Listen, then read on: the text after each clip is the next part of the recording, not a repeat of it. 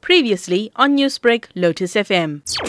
Now, we have noticed that there is an increase in house invasions in Malvern area and other areas as well. But our police officers have been briefed in the areas, and they are making sure that they increase their visibility. They are mobilizing the community as well, that they must please give us information about any suspicious-looking vehicles or persons moving around in their areas.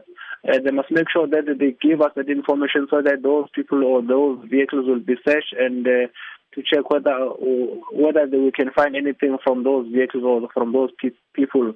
Yesterday afternoon at about 3 o'clock, it is alleged that an elderly woman was in her home at Malvern area when she was approached by a group of suspects who allegedly stabbed her to death.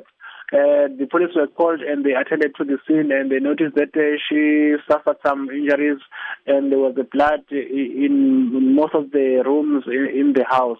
Therefore, Malvern police have opened a case of murder, and it is not clear at this stage whether anything was taken from their house. So how would you describe the progress made in tracking down the whereabouts of these suspects operating in the region? We are appealing to the community to come forward with information that will lead to the arrest of these suspects. The community must not keep silence. They must break the silence, and they must give us information, because the police alone cannot fight the crime, and they need partnership with the public so that we can make sure that those who are involved in any criminal activities are brought to book.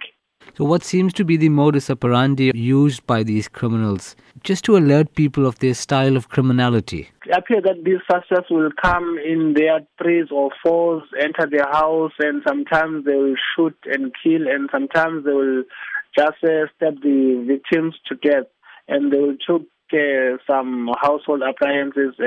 Sometimes they also use their getaway vehicles. Newsbreak, Lotus FM, powered by SABC News.